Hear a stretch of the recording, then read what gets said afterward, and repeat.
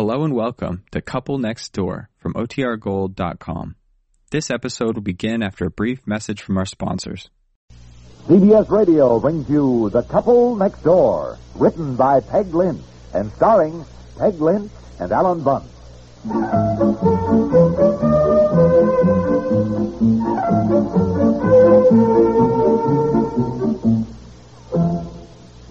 Hello, Mary Lou? Good morning, dear. May I speak to your mother, please? Yes, I'll hold on. Look, now, don't tell Eleanor why you have to go downtown. Oh, honey, eat your breakfast and stop fussing so. Oatmeal on the stove. No, I don't want any. I'm not hungry. Honest, I don't know when I've seen you so upset over anything for a week now, really. Look, I don't like being taken by door-to-door salesmen. No man likes the feeling that he's been made a fool of. Look, you stop payment on the checks, so you're not out any money. We don't even know the man was a phony. And I just hope the police do know something, so you stop thinking about it. See, hello? Oh, Ellen. Yeah. Oh, Mary Lou didn't tell me you were in the tub. Oh, for heaven's sake, how come you're taking a bath at 7:30 in the morning? For the love of Mike, can't Eleanor take a bath when she wants to? He just said, can't you take a bath when you want to? Well, I just met with two kids to get off to school and a husband to... Well, I'll make this quick. Listen, I have to go downtown this morning, and I don't want to take Bobby along. I was wondering if I could leave him with you for an hour. Oh. No, I understand, Eleanor. No, never mind. You go dry off. Goodbye.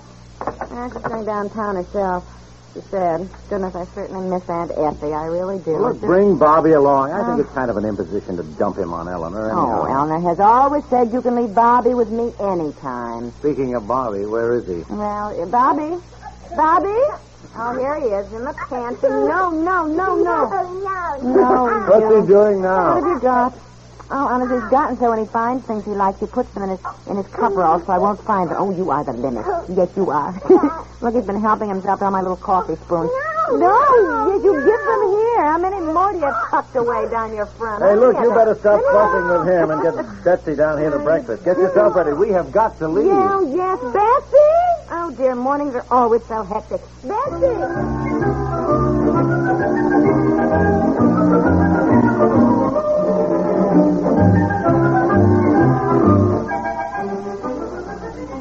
For goodness sakes, why don't you sit down, dear? Relax. Now, you act as though we had been dragged down here to the police station instead of just dropping in to ask a few questions. Bobby, come here. Now, you come here. Stay right by Mommy. Now, don't wander around getting into things. What are we going to see? I don't know. Lieutenant Milano or something like that. I guess he's in charge of these things. Anyhow, the sergeant just said that we should wait in here. Yes, wastebasket, and you stay out of it. Stay out of it. Now, come here, let Mommy undo your snowsuit a little bit. Here, that's you. I wish we hadn't come. Oh, don't start that again now. You don't seem to understand a man's point of view about something like this. I'm going to feel like a perfect nincompoop telling the police that I was stupid enough to shell out $43 to a phony door-to-door salesman for magazine subscription. Yeah, put your foot up. Well, if it turns out he was a phony, I should think you'd be mad instead of feeling foolish. Well, that's what I mean. You don't understand a man's point of view. When I even told the sergeant out at the desk why we were here, I was mumbling, so he had to ask me to speak up. And good morning. Oh, good morning. Good morning. Sergeant Barnes tells me that you want to see me, Mr. Piper. Yes, I guess so. This is my wife, Lieutenant Milano. That's right. How do you do, Mr. Piper? How do you do, Lieutenant? What can I do for you? Well, just a little information, really, sir. It seems that a friend of ours, feels that he got taken by a door-to-door salesman a couple of nights ago, and he was wondering... Oh, honey, for heaven's sake. That's all right, Mrs. Piper. I understand how Mr. Piper feels. You have the door-to-door salesman, Mr. Piper. Yeah. All right. Now, let me get paper and pen so I can take down the details. And then, Mr. Piper, we will start at the beginning.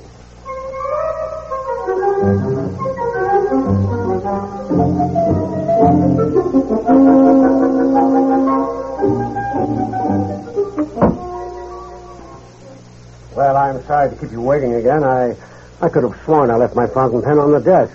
I just looked at my overcoat out there. Oh, maybe your wife borrowed it last night the way mine does and didn't give it back, Lieutenant. Could be. Well, I'll use the pencil. Now, as I said, let's start at the beginning. Mommy. Yes, Bobby, come here and stay by Mommy. Oh, don't worry about him, Mrs. Piper. Well. Nothing he can get into. Well, you don't know my son. Oh, well, I got a nephew about his age, and boys will be boys, won't you? Yeah, now, you can sit right up here on top of the desk. Yeah, play with my car keys. I don't think have something to do while we talk, huh? He's fine. Well, if you think. Now, Mr. Piper. Yes. Well, it was a Monday night. My wife and I were sitting in the living room in the evening, and it was about 8 o'clock, I think, when we saw a car drive up. Well, we didn't recognize the car, and when this man got out, he seemed to have some difficulty. Yeah, then we noticed he used crutches. Then he started up to the door. And we were worried he might slip because we'd forgotten to put ashes on the steps. They were icy, you know. The lieutenant doesn't care about that. Anyhow, when I answered the door, the man made it quite clear that he wasn't selling anything. Well, now look, I'll try to remember exactly what he said. The doorbell rang, see, and I answered the door.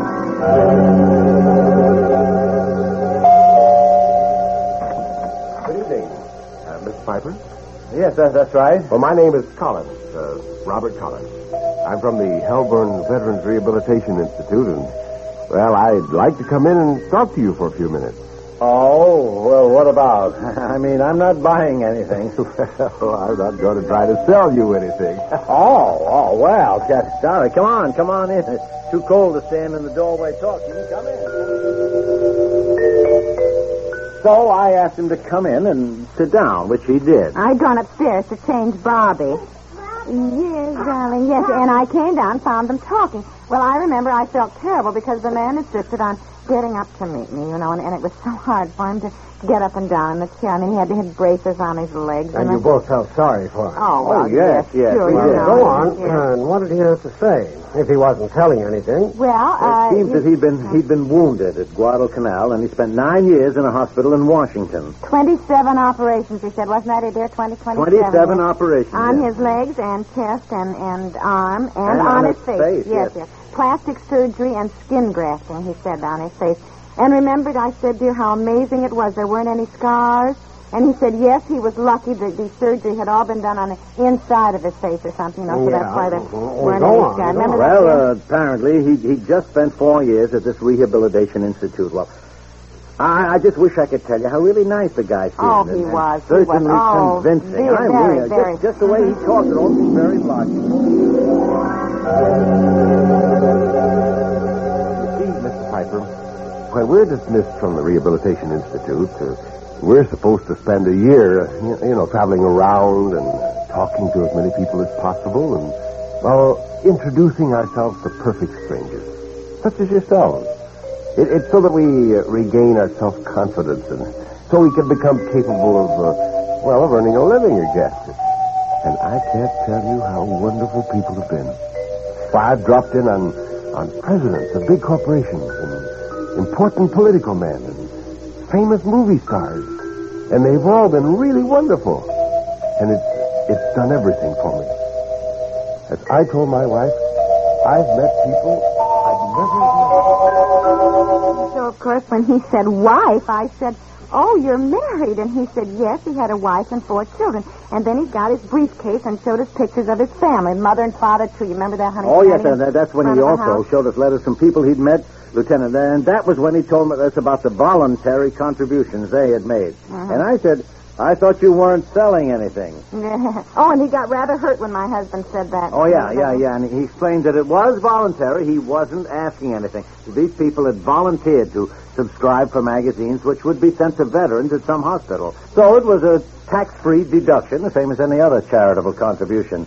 Well, I don't know why I didn't wise up then. Lieutenant, this Mr. Collins was very charming. He was so nice, really, he was. I don't know yet how I got talked into it, but...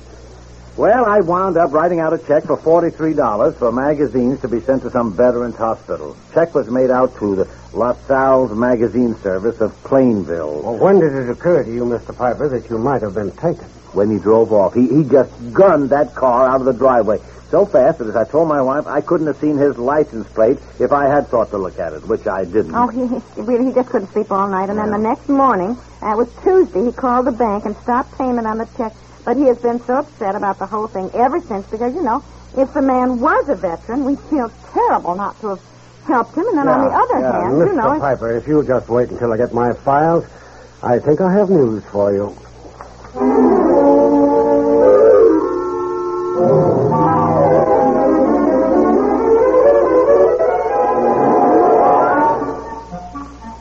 So hard to believe.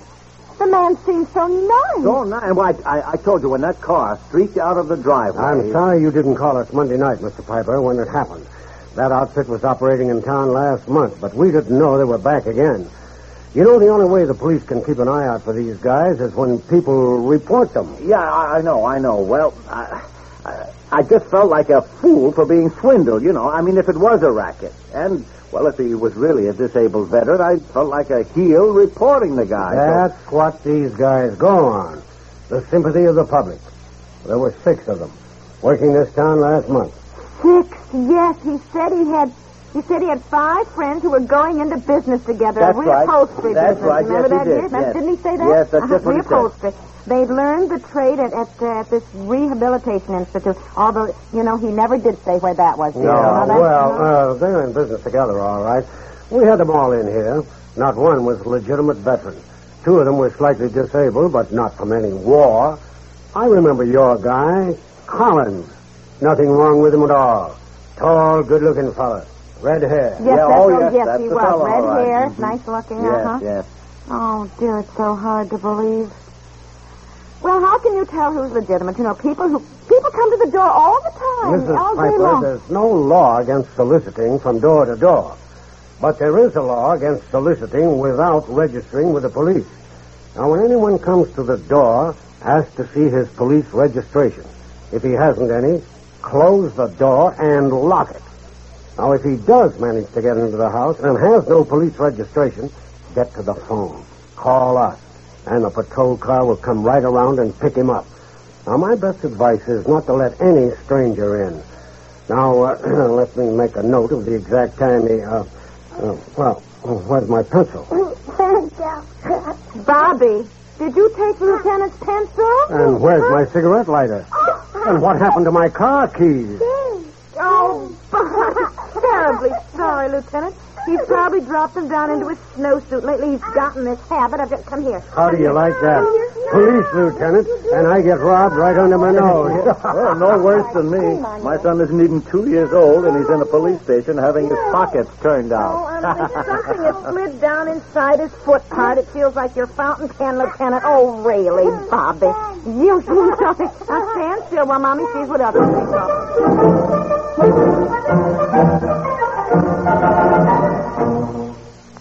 What? You've never heard of the Big Brothers? That's amazing. Perhaps you never knew either that some 6 million children under 18 live in homes with no fathers in them. The Big Brothers of America attempt to provide the affection and guidance boys without fathers must have to develop into healthy-minded, useful adults. This week each year, local Big Brother organizations seek more volunteers for the important job. For information, contact your local Big Brother organization. If you have none in your hometown, start one. For facts, write Big Brothers of America, Philadelphia 3, Pennsylvania.